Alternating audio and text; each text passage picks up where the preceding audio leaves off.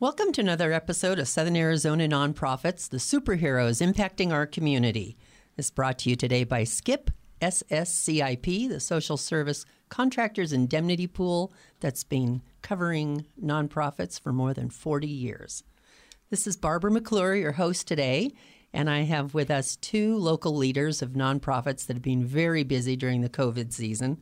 I have with me Megan Headings, who is the Executive Director of Family Housing Resources. I always want to get that backwards. And also with me, Dr. John Arnold of PPEP, which is PPEP, Portable Practical Educational Preparation. So thank you both for being with me here today. Thank you. Thank you. You bet. We're talking about the critical services that have been going on for the last year. It's hard to believe we've come all the way through a year of COVID. But I know PPEP from Impact to Southern Arizona, because when I first got to the organization, we were housing PPEP's classes in one of our buildings. So they would come up weekly to provide services for our community in the rural community. So, John, I thought it would be fun for you to tell us what you're doing with food. I know right now you've got a lot of people you're feeding, and there's quite a bit going on. Well, the rural areas have been in a pandemic for the last 50 years. Our services are last on anybody's list. Our roads are the worst, and we have,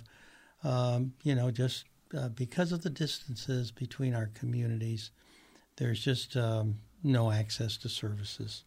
And so we've tried to fulfill that void in the last 50 years, starting in an old school bus named La Tortuga and driving around to the farm labor camps up until we're still driving around for the food security. Every Thursday we practically visit every one of those original communities that we first started in, taking food boxes through the Farmers to Family program, where USDA is buying the food that would ordinarily go to restaurants, putting them into food boxes. Each food box weighs about 35 pounds, enough to feed 4 people for a whole week. So with our organization and our staff, we take turns and we go out and we load up a truck, it's a refrigerated semi that we take, and it goes out to deliver these boxes. Last Thursday, we handed out boxes benefiting 2,400 people.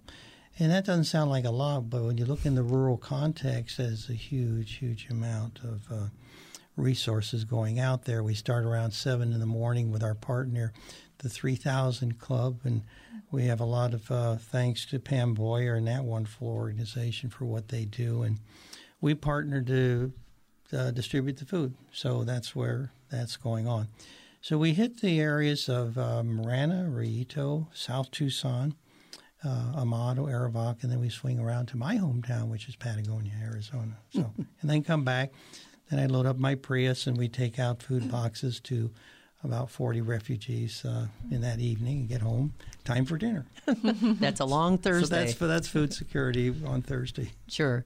Well, that's a lot of people you're serving, really. And I know Megan and I know each other originally through the Community Food Bank, because she worked there for many years. And then Impact, of course, is an agency of the Community Food Bank and United Food Bank as well. So we are all very familiar with food service. But 2,400 people in a day does not sound like a small number. No, it does not. That's a large number.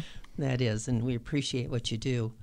I know you also have an Arivaca garden. Maybe you could tell me some of that story. Well, yes, back in 1972, I was driving with a friend of mine, and he had just come back from Vietnam. We saw they were selling 40-acre parcels down there, and for about $400 an acre, and I thought that sounded pretty good. And there was a creek that went through it, and myself and my partner bought the property and split it up later when we both got married. And then he did a little bit of cattle grazing there with Black Angus, and then that fertilized and laid the platform for an organic garden later on, which we're benefiting from that particular episode. And the garden today, my family has turned it over to our PEP organization to operate, and they have some two 90-foot greenhouses. They're air-cooled by evaporative cooling, so we can do things a year round. And it seems like we're not only feeding people, but we're feeding the javelina and deer, which down there this year because they could go through metal fences, we found out, and Oh, gosh. they're hungry. So we try to accommodate all creatures here. But we do believe in vegan conscientious farming. On our website, ppep.org, you can find a primer that is probably one of the best ever produced, and how to do your own conscientious vegan farming. And that is something I think is very, very important, that we need to move to that. Just one cow takes up about 14 acres, and you could feed the world 10 times over if we weren't producing so much beef. So that's something maybe just to consider. But organic farming, and also we've branched down into Cameroon. We have 54 farms under our microloan program, basically in a conflict area between the Anglophone and the Frenchphone folks that are in conflict. Our farms are keeping the people from starving. We have through Rotary, we started really a nice one in Ghana, my wife's home country. And then in Liberia, ground zero, where Ebola emerged, we are now producing rice. So a little bit of this and that. And, we try to. Food security knows no boundaries, and so we have to be very conscious of that. Well, I think it's great you're serving not just Tucson, but international areas as well. That's pretty cool. Mm-hmm. Really a superhero in the food business, it sounds like. Well, I think there's several that you have to recognize. We talked about the 3000 Club and Pam Boyer. Sure. Also, Eric Scheidel with the Gilbert Food Bank. They're up in Phoenix, but they also have a branch down here across from Pio Decimo on South 6th. They are one of the major providers statewide of food boxes, and they're a great team to work with. So there's a good network, and we have a great network in each of our rural communities. We have our own board members that are from those areas. That's how we get our boards. And they help set up the volunteers, and we get there, we unload, they distribute. So it's a very efficient operation in the rural areas. It's interesting when you get to Arivaca, you wouldn't think you need 2 sheriff cars are there to direct traffic, but you can see the line as far as you can see. And it's hunger is a real issue right now, and people are not aware of it. But hunger has always been an issue in the rural areas. It's not just hunger for food, but it's good food, and that's what. And a lot of our brothers and sisters on the nations, they cannot get good water, so they have to buy these huge 18-ounce sodas and things like that and that has its effects on health. So it is an issue of not only hunger, but having access to good sanitary and healthy food. Sure. I know at Impact we've had, we've really evolved, and we now have a really large grocery rescue, I guess, base, if you want to call it that. But recently, the produce that's been coming in looks gorgeous. It's just like it's right off the market's primary shelf. Wow. And that So is it's nice. exactly, if you look at these food boxes, they're 35 pounds, as I mentioned, but they have a bag of potatoes from Idaho. They have apples. They have yogurt. They have 2 kinds of meats in there that are pre-cooked. I mean, there's a high-quality puree that would go to restaurants, and then they have cottage cheeses and veggies and everything. You would be amazed at the quality of food. And I really give credit to USDA for having the foresight of keeping the farmers going, but keeping the families going as well. And I think all this nutrition starts at the home level. We can preach all that we want. I'm very fortunate to be married to a Ghanaian woman who came from the rainforest area, grew up in the natural ways, and we were both vegan, and I think that's what attracted us, and that it really, I think, projects forward with our children. They are all healthy, and they are all doing well, and I think all comes back to eating well, resting well, and being happy. There you go. I think that's a good combination. I think, too, for us at Impact, there's that whole other part, as you were saying, people are they're hungry, but also it's about dignity and respect. And for us, it's really important to give people high-quality food and not just vegetables that look like they've got a day left on them or wilted and things like that. So it's feeds their soul as well as their bellies, which is important. Yeah.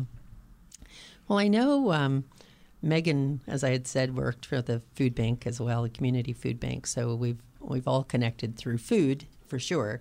But I know right now the big thing in the news and kind of in our concerns with our clients are all these issues around housing. And of course, we came through COVID with all these wonderful opportunities for people to stay in place, but then they didn't keep up on their rents, and that's been pretty concerning, especially as all those moratoriums begin to lift. Yes. So, Megan, what are you doing over there at the Family Housing Resources to help people through this? Well, thanks for asking. It's definitely challenging times, I think, coming from a background working at the community food bank and with all the wonderful partners, and understanding how great the need of food insecurity was prior to the pandemic. I think it relates to all of the other basic needs, and housing being one of those critical areas. And so at Family Housing Resources, we've been really, we kind of pivoted and shifted quickly to respond to the needs of housing during the pandemic. And a big part of that has been through rental assistance. So we did see, a lot of concerns about being able to pay rent. We have a lot of both our tenants at our properties as well as outside in the community coming to us and asking for help.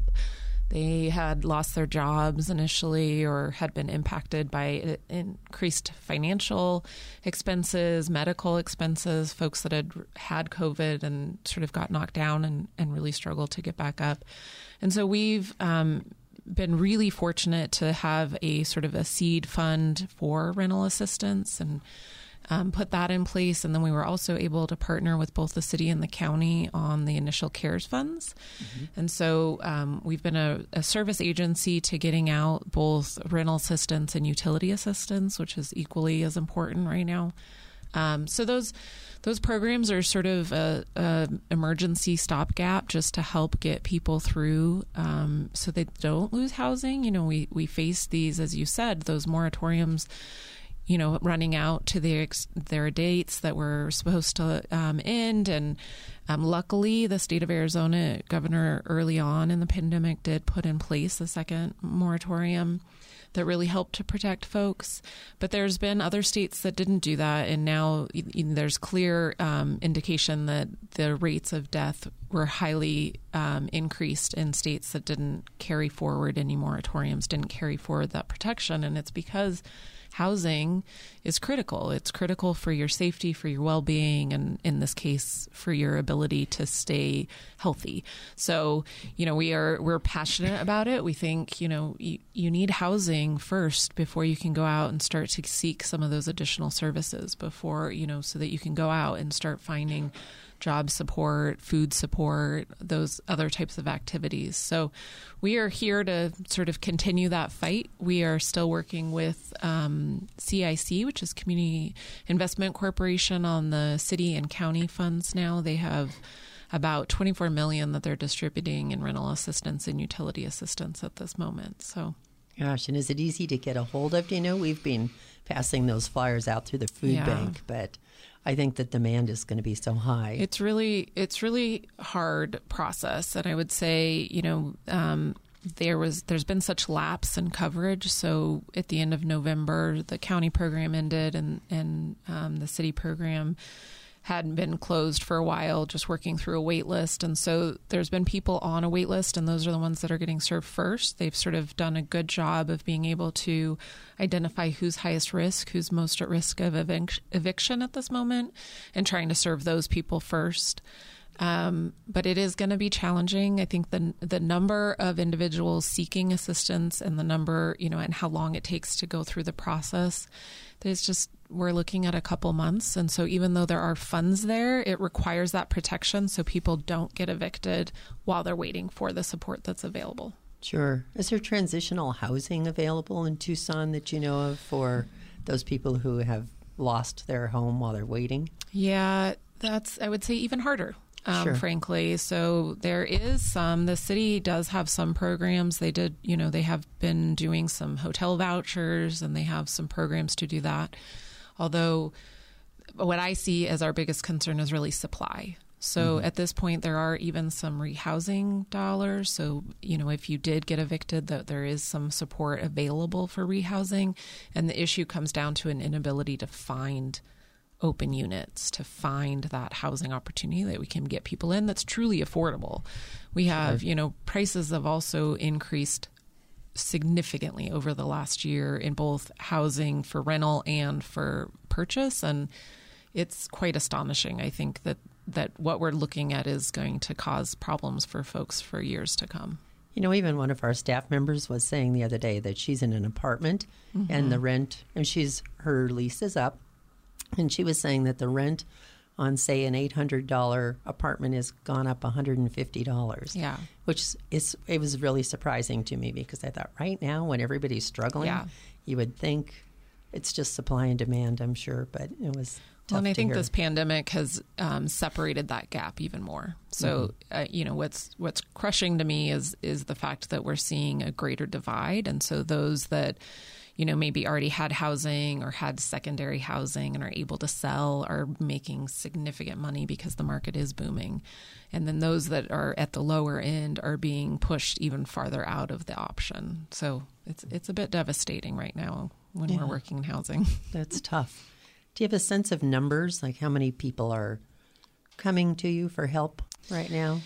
Not necessarily through us. I would say on the wait list for the rental assistance, I think it's almost at, in the last I heard, I think it was almost at 7,000 that have sought assistance. Yeah, and that's through since November. And so we don't know how many people are actually eligible, but we would assume a pretty high number of those are actually eligible.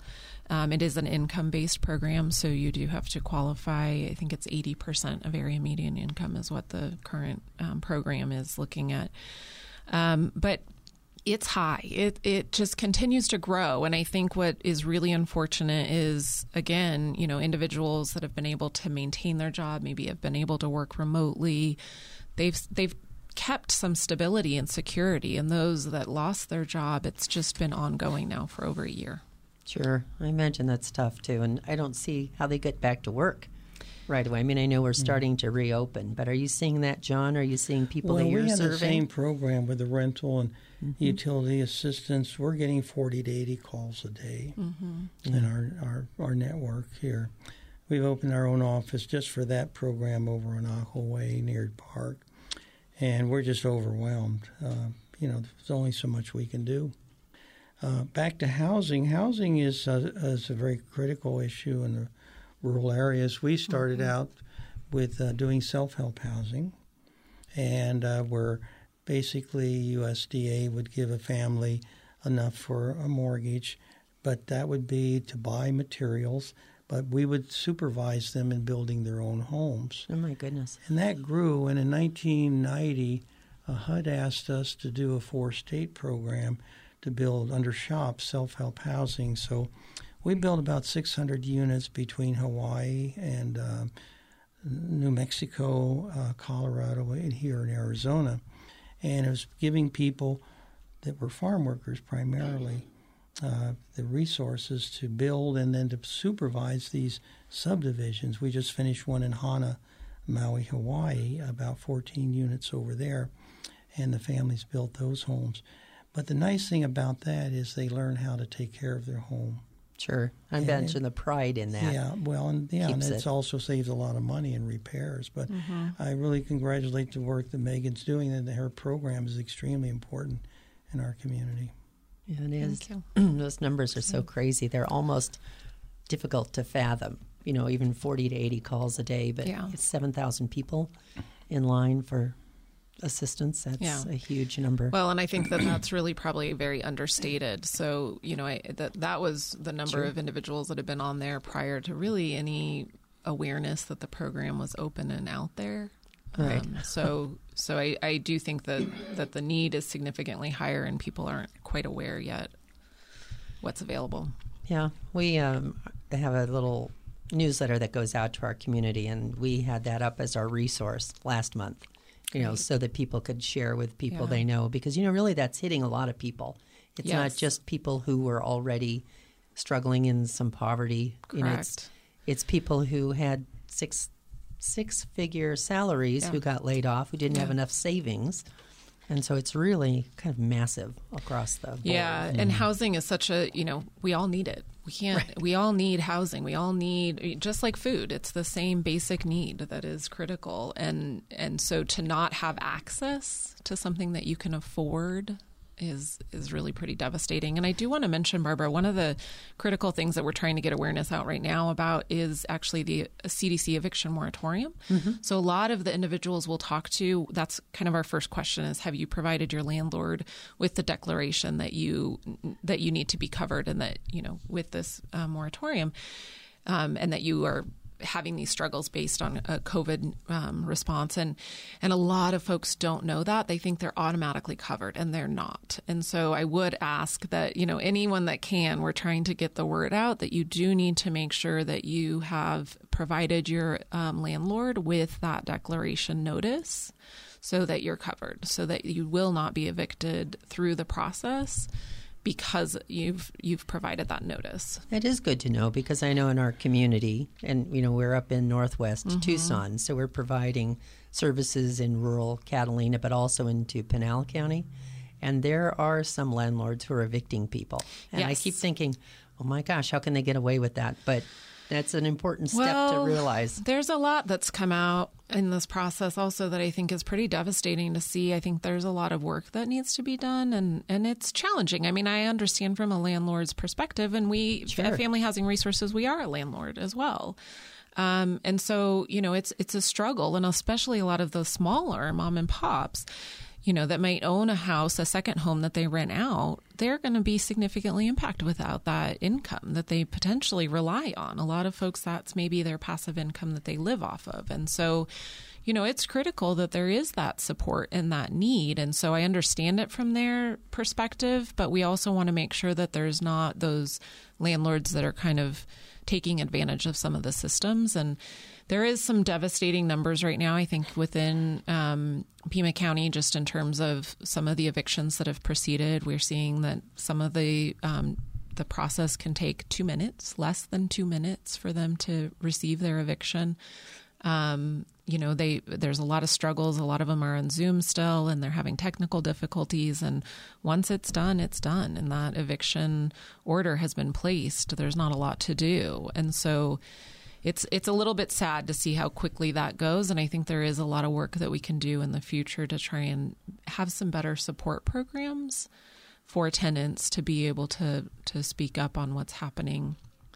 That is important. I think, like you're saying, the education part of it. Mm-hmm. And for me, I was surprised to learn that when you have an eviction, then it's like your credit. Mm-hmm. Eviction ends up on your rental credit, if you will. And once you've had an eviction, it's hard to get another spot, even if it was unjust. So I'm seeing that. That's kind of concerning. Well, one of the things that worries me, though, this is going to get worse. If you look out in the parking lot, wherever you go, look at all the California licenses, the people coming in, investors who are now taking a lot of those spots that you were talking about, Megan, and a lot of the rentals and things. And that's going to not get better, unfortunately.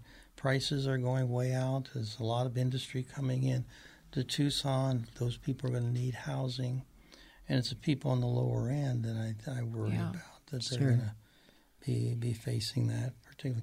We have 2 properties, one in Marana, and our waiting list, we have 18 units, and we have about 100 people waiting there. And then in Benson, we have one that's a senior HUD 202 project, 31 units, and we at least have that many down there, too, in Benson, waiting to get in. And it's just, we wish we could help everybody. Agreed. And the resources are going other places rather than where they really need to be going, and that's very unfortunate. Housing has got to be a priority. Food's got to be a priority. And the basic getting back the jobs and our economy going again. We've been the intermediary lender for SBA. We have 67% of the state of Arizona. Been doing that since 1985. And right now we're doing everything we can to protect our businesses. I know. I like your microloan story, your microloan program.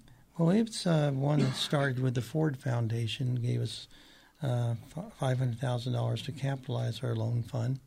And in 1999, we were recognized at the White House as the first CDFI, Community Development Finance Institution.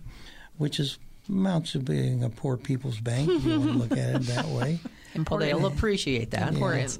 But right now, the stress on our businesses, if it wasn't for stimulus, we'd lose most of our portfolio. And I'm worried about when that stops, what's going to happen to them.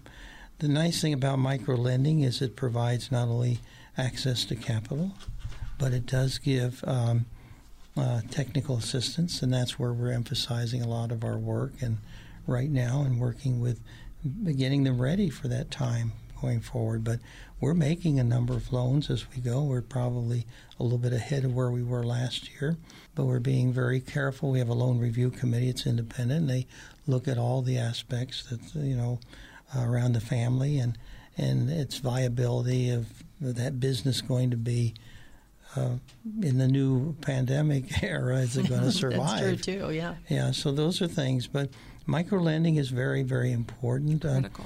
We started microlending in Maui, Hawaii, several years ago. It's all 7 islands now.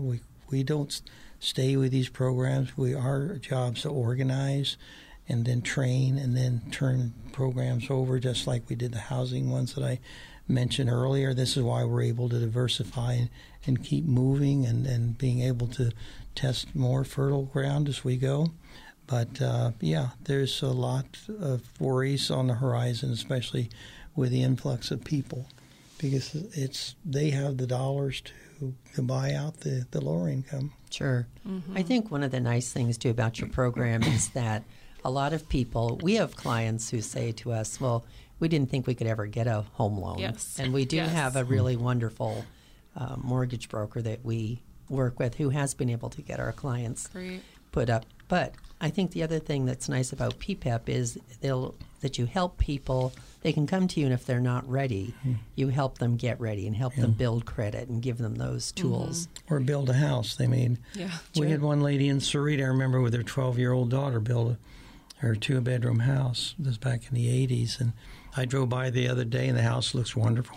Of course, the kid's probably grown up by now, but sure. It's pride of ownership. It is a legacy of what can be done. Absolutely.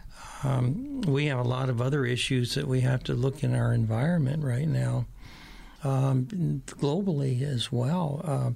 My wife's village, just this last week in Ghana, there was a microburst, destroyed most of the homes. Oh, no.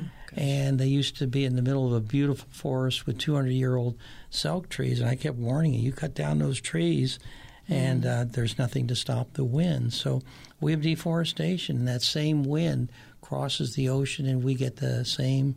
That's where our hurricanes come from. So it's an interesting how the domino effect in one country can also affect what we're doing here. And, of course, conversely, what we do here can affect Mexico and other places like that. And I really think that I grew up in Mexico, actually, when I was 4 years old, moved there and got to appreciate the culture and the country. And then when I started PEP, my first 6 years was teaching Bracero migrant workers that were here under a work program. And they built Arizona is the 5th largest agricultural state in the nation, the winter vegetable capital of North America. That always surprised me when I first got here. Well, it's like the River Nile over there. It's a beautiful area. Sure. And it's the farm workers that I think President Madison said those societies that honor the people that toil the fields shall endure. Mm-hmm. And if you look at the Mesopotamia, you look at all those areas, the Pope just visited. It's the Sumerians. They were all built in the same kind of a nature and natural environment as Yuma. And I feel that's an area that's going to really grow. They're the only place left in the state where you have water and you have land. So you put all these little things together. I know it sounds like a little scatter there, but they are like a puzzle. You have to put them together to really see what's going on in this environment. Mm-hmm. Sure. I think it's and Yuma is such an interesting place. You know, it's a great drive. To drive through it and see all those vegetables, and it's shocking what they bring. But I would like to just break for a quick minute because we have a quick conversation from one of our SCIP representatives who wants to share some information, and we'll be right back. Today's program is brought to you by SCIP, the Social Service Contractors Indemnity Pool. Skip is a member-owned, member-directed insurance provider with more than 3 decades of insuring Arizona social service organizations for their property, general and professional liability, and auto claim exposures. With an Arizona-based staff of claim underwriting and risk management professionals, Skip specializes in providing personalized service, affordable premiums, and coverage which meets and often exceeds the state of Arizona's contract requirements for social service providers. For more information, visit our website at www.sscip.org or ask your insurance agent about protecting your organization with insurance coverage through Skip. Well, thank you so much, and thank you to Skip for sponsoring our show today. And I was talking just before the break about Yuma, and your comment, John, about the vegetable capital. Mm-hmm. I think that, I don't remember the statistic, but maybe you do, the amount of the country's lettuce that comes from here. And, when we moved here from Seattle and saw the same housing issue that you were talking about, we moved in the 90s, and the prices went crazy and skyrocketed. And, I'm sure all of that's coming. And so we decided to move down here. We already had a plan because it was a little too gray and wet and not quite the weather we were looking for in a long term. The opposite here. Exactly. We're hot weather fans, so this is the perfect place for us. But, to drive through Yuma and see all of that lettuce crop growing, and I don't know, do you know the statistic of how much of the agriculture, those produce? Well, it is a winter vegetable capital, so the majority would be very easy to say that. Sure. There's a area between Yuma, there's 2 towns, Somerton and San Luis on the border. And several thousand farm workers come in every day. They have permits. They start about 2 in the morning. They cross, and they get on buses, and they go up in the fields and work, come back, probably around 10, 11, 12, because after that it gets too hot. Sure. And so these are the people that I see as the real heroes and warriors. I agree. And I have 2 charter schools out there, public charter schools, one in Somerton, San Luis. And last month, NBC came down with Telemundo and followed 2 of our girls. Their parents had been deported, and they stayed with their younger siblings. And these 2 our students in our charter school were keeping their family going. And they would get up at 2 in the morning to go catch the bus and work until about 7, then come to school, then go home and, feed their family and migrant children. That's why they are so important to us. And that little documentary showed for 5 minutes on the NBC morning show, and millions of people saw. And I think it opened the eyes that these people are the real heroes, and the reason we have the society that we do, it's the farm workers, and that's why we celebrated just last week Cesar Chavez's birthday. I was with him in 1978, and with him 1993 in Denver, the month before he passed away. And I saw what he had done with the farm workers to give them an opportunity to have a good, safe environment and have a decent wage. Because if our farm workers are not healthy, and that's one issue we have in Yuma right now, there's a resistance to giving farm workers. Why should we give farm workers, vaccinations when the snowbirds need it?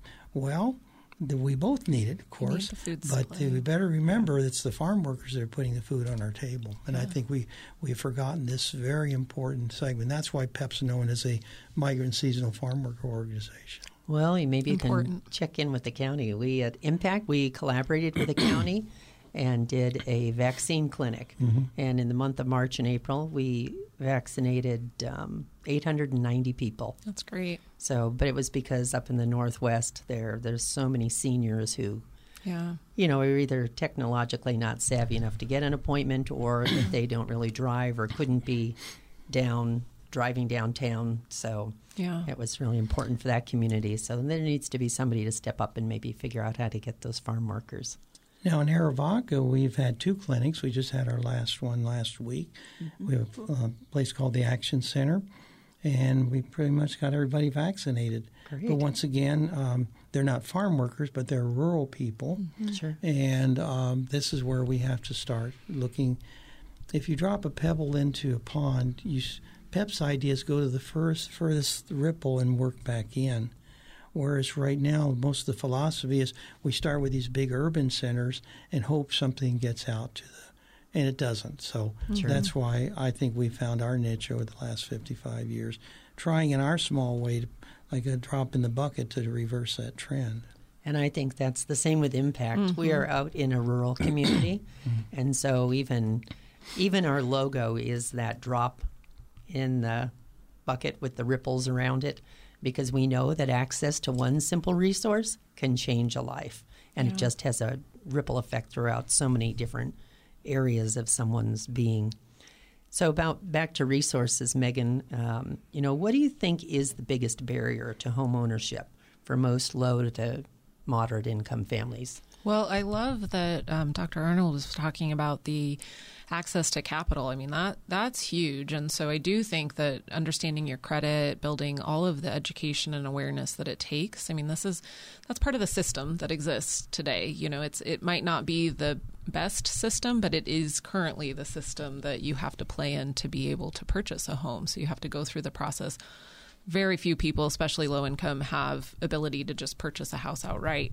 So it takes sort of understanding the process, understanding your credit, how to position yourself well so that you will be able to get loans, that you can go through that process. And then really what we see as the biggest barrier is down payment. So having the savings to be able to purchase a home and putting potentially up to 20% down is almost impossible for a lot of folks that are really sort of just living paycheck to paycheck. And so that's one of the ways that we're able to help, is we tie people into what down payment assistance is available and get them access. And for some people, it can be a significant amount of funds. So when we combine some of those programs, I mean, we've seen some individuals receive up to $40,000 for a down payment. That's terrific. Which is huge. Yeah, it makes, it actually makes it a realistic dream to get into homeownership and to get into that new reality. And frankly, where we're at today, just because you can't afford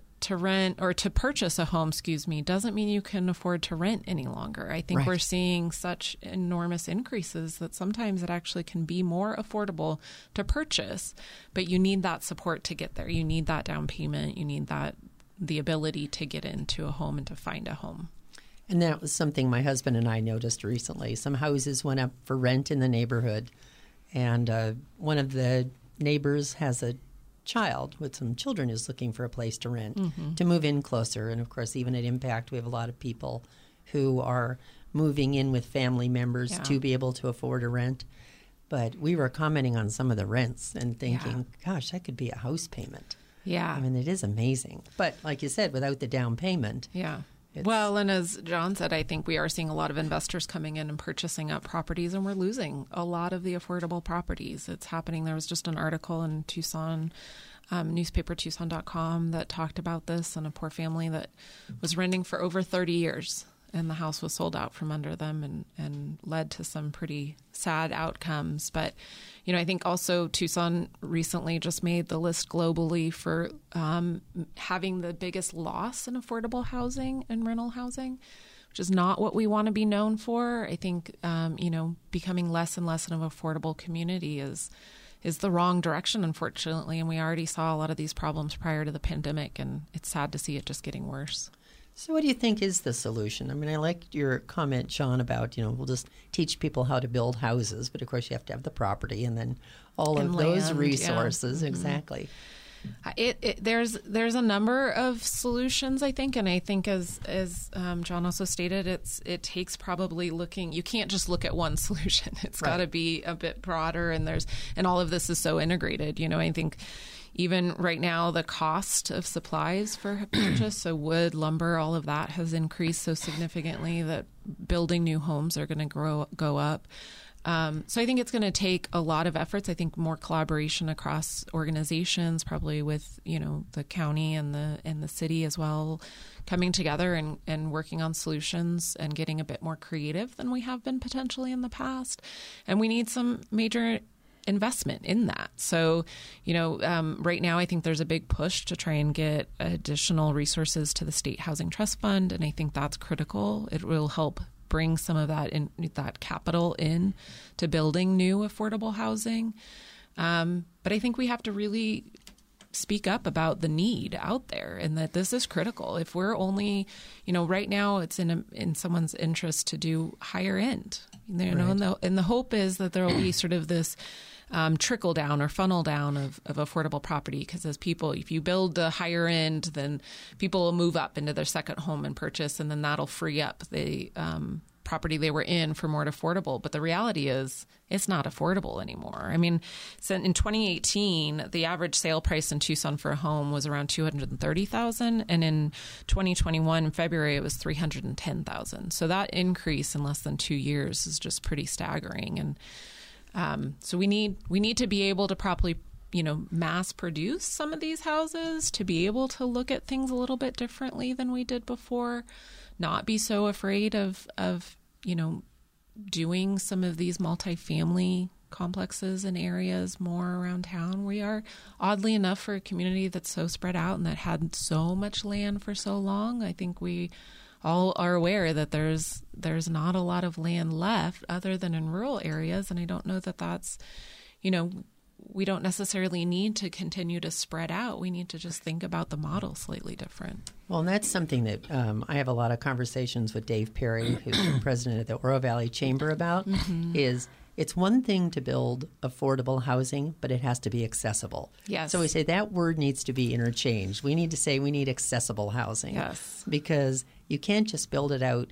You can't build these affordable houses in a place that developers think is affordable to build in. But then and if it increases no costs for transportation and your ability to get anywhere, and you don't have access to childcare and other resources or schooling, I mean, then it's no longer affordable. Exactly. Agreed. And so that's the other thing. And I know even in Catalina, we've had an apartment complex that wanted to go in when we moved in there probably 12 years ago.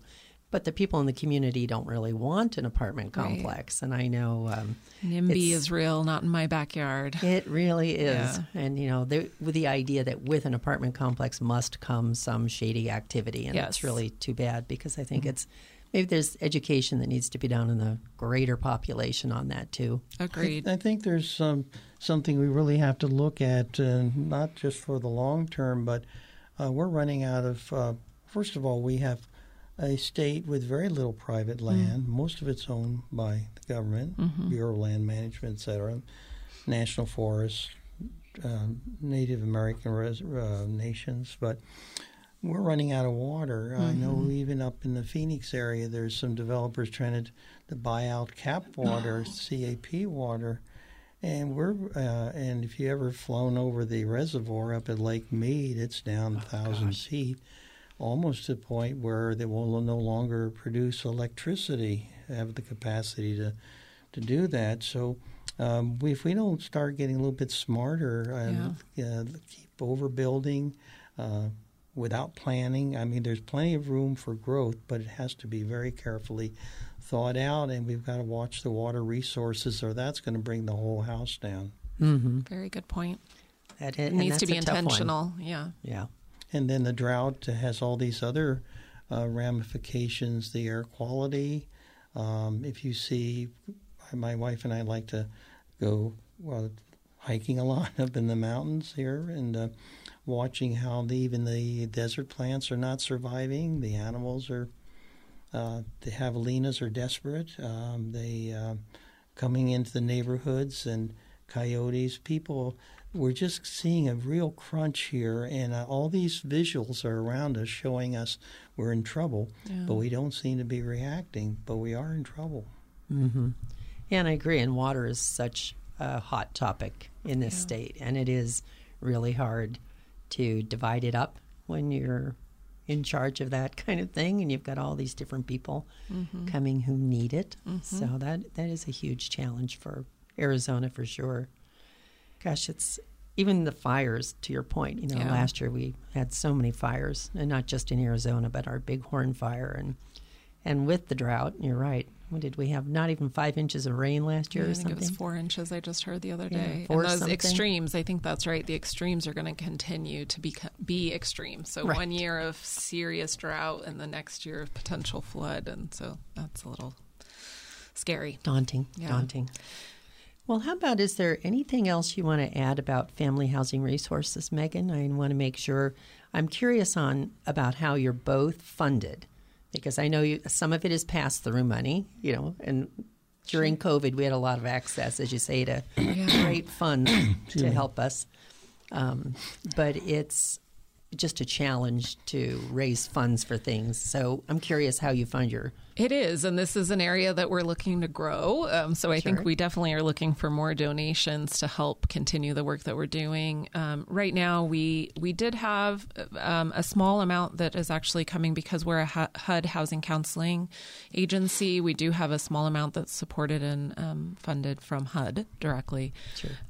But I think that their desire is to support less than 10% of our total costs, program costs. That's not much. Not much at all. And so...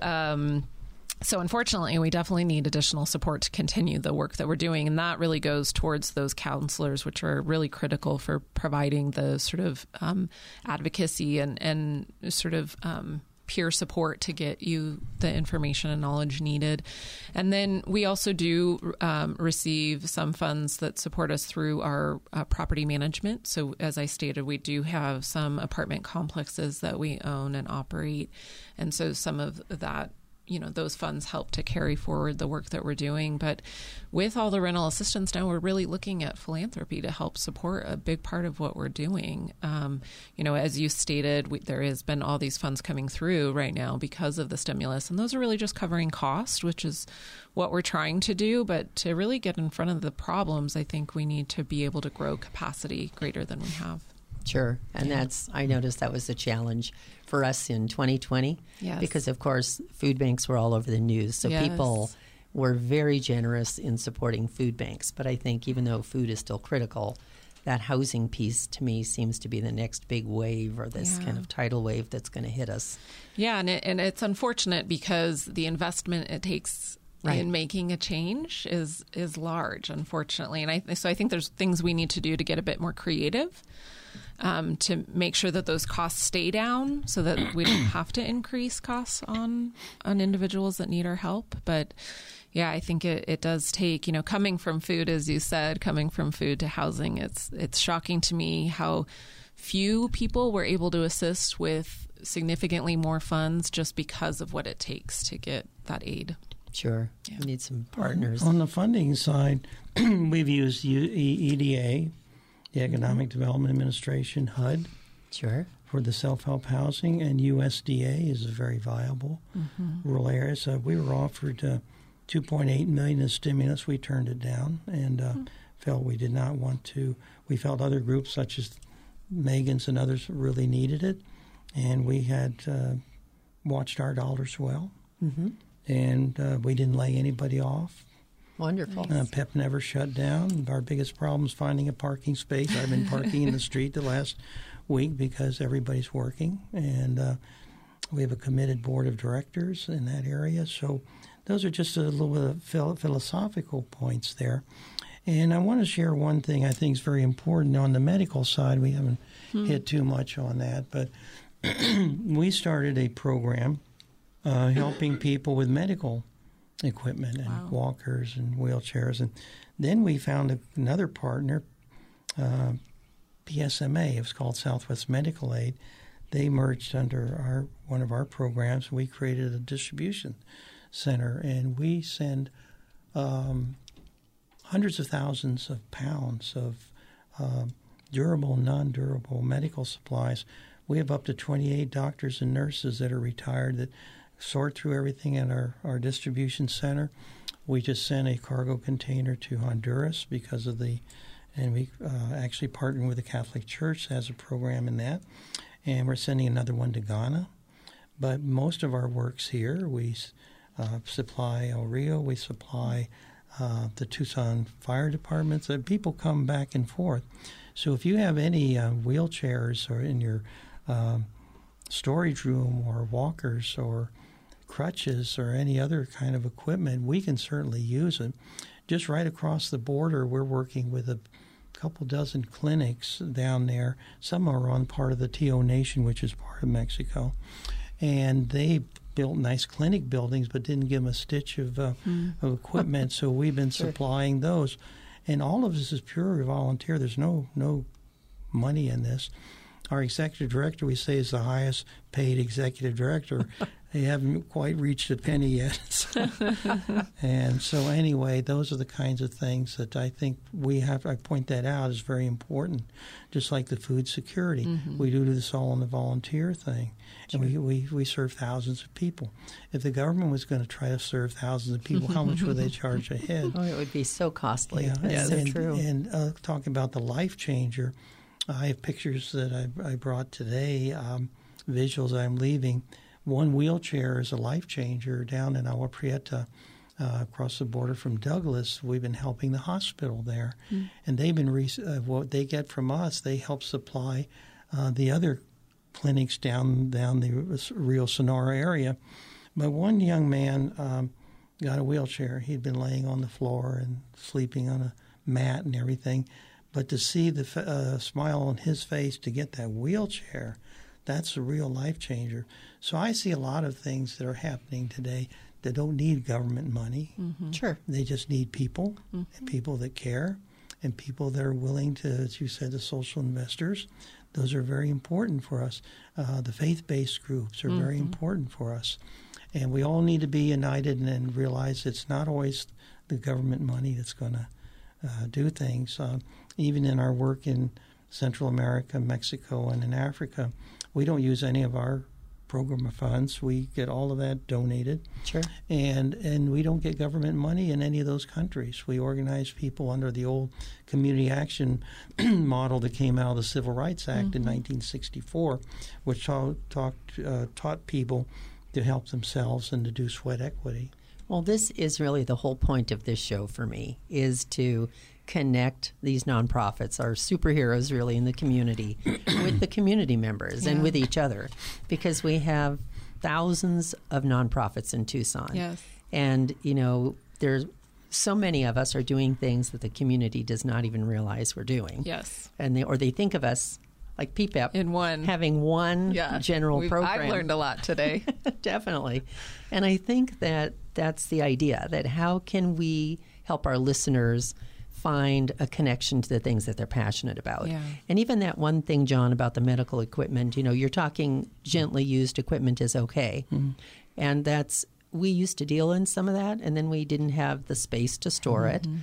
And Impact lives in the retirement community. Mm-hmm. So we would get 1 million walkers donated because someone would have a surgery and then they would be provided with a walker, just the basic walker. But then when they were recovered, they would come down to us and say, can you pass this mm-hmm. on? And so that is great to know, because I think there's a lot of the durable medical mm-hmm. groups or people that did that have kind of gone to the wayside. Yeah. We really need equipment. We're getting so overwhelmed right now, and we're getting things out of Phoenix, everywhere. So overwhelmed with need, not overwhelmed with equipment. We need equipment, and the need is there to provide that equipment. So if you have a wheelchair, if you have a walker, those are life changers in many areas that we're working in, especially in the Native American reservations. Mm-hmm. Right now, there's a lot of need for those kinds of things. Our website, which is ppep.org, you can kind of hone in on where we are with some of those things. Sure. And on this, with the podcast, there's a web page for the show. So our listeners will be able to connect with Megan and with Dr. John Arnold, and they'll be able to get the information for the nonprofit websites and the Facebook and all those things to I want to make one other comment during this process, and I love your sort of thought on this, Barbara, of trying to connect us so that we can have greater reach and impact, and we don't all have to reinvent the wheel. We can rely on each other to, help support the work that we're doing. But I also have been actually really pleased to see some of the collaboration that has come out from the pandemic in regards to some of the services. So, this is been a devastating year for a lot of people, but it's also pushed us to do things differently. And, in particular with the rental assistance, and there's been a large group that's been meeting every Monday through the county and the city, and a lot of us service agencies and a lot of the nonprofits coming together and talking through both the situations, the issues. Some of the constables that have to issue these evictions are there on the call. And it's actually been, I hate to say it, but it's really been nice to see, because we are coming together, talking about the situations and brainstorming together on some of the solutions in a way that we had not done before. And so this is a hard, challenging year, but I think there's been some positive that I hope to see us really kind of invest in going forward. Well, it's a good point, because I think innovation really has come out this year. Yes, John. I wanted to say one thing. We talked about the partnerships among the nonprofits, and we talked about EDA, USDA, but also the city and county have been all a long-term partner of ours. We were emphasizing the volunteer because that's what we were talking about, but I didn't mean in any way to leave out the great partnerships with the county and the city. And with South Tucson. South Tucson is a very special area that needs a lot of help right now. Yeah. Good people there. And once again, like rural people, we're kind of like the rich man with Lazarus, and under the table we're trying to catch all these crumbs. We just need to be brought to the top of the table. That's all we're asking as rural people, to have that kind of recognition and respect. That's it. I think it's coming. I think you're right. All of COVID kind of put us in a new way of thinking and having to collaborate and having to cover so many different people and needs, and everybody pivoted. So I think we will all find ourselves at the table very soon. Yeah. So I so appreciate you coming to be on the show today, both of you, and sharing all the things you're passionate about and that you're making such a big difference in for our community. So I think, is there anything, I think we're ready to wrap it up. Do you have any last hurrahs, something you want to say before we say goodbye?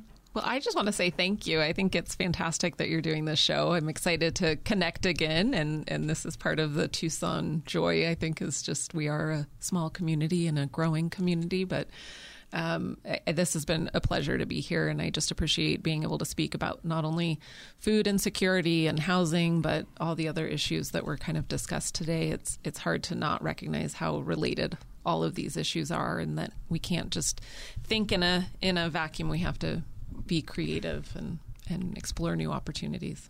Well, thank you. And I just think the same thing what Megan has said, but also that we got to be good stewards of the land, good stewards of the air, good stewards of the water, or all of this is going to come crushing down on top of us. I think you're right. Good advice. And you remember when the Pope visited Ur, and he visited Samaria, those were the first organized cities. As long as they are responsive and took care of their resources, and they were very desert like we were, they survived. But once that went away, when they forgot about their fundamentals and about their security and about their investment and about their climate and water, they went away. They're just dust now. Well, we need to learn from history and not repeat it. Yeah. Exactly. Well, thank you again for being here, and for our listeners for listening and learning more about the nonprofits in Tucson that are impacting not just Tucson, but the greater community altogether. Thanks again.